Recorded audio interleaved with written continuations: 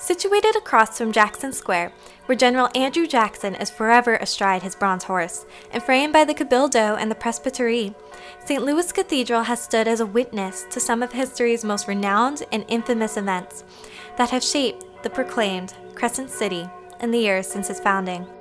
Many believe that the St. Louis Cathedral is the heart of the most haunted city in the Deep South.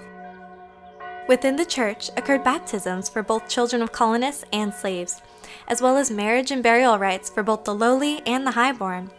The St. Louis Cathedral was constructed on 3 separate occasions. First, due to a hurricane in 1722, then nearly 60 years later, in March of 1788, when the Great Fire of New Orleans, also known as the Good Friday Fire, occurred after a candle ignited the lace draperies of an altar in the home of a military treasurer on Chartres Street.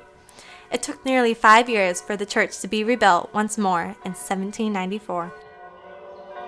Despite being designated a site of worship to the Lord, its history is shrouded amid New Orleans' dual faith involving spirits, ghosts, and hoodooism, also known as magic. Were you aware that in its first 6 decades of being built and rebuilt, 12 deceased people of notable descent, either wealthy or associated with the founding of New Orleans, were buried underneath the cathedral?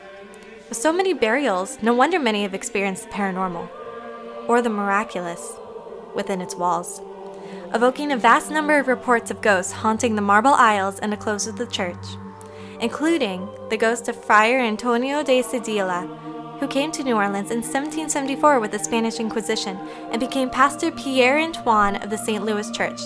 Dedicated to him is Pierre Antoine's alleyway, located to the right of the cathedral.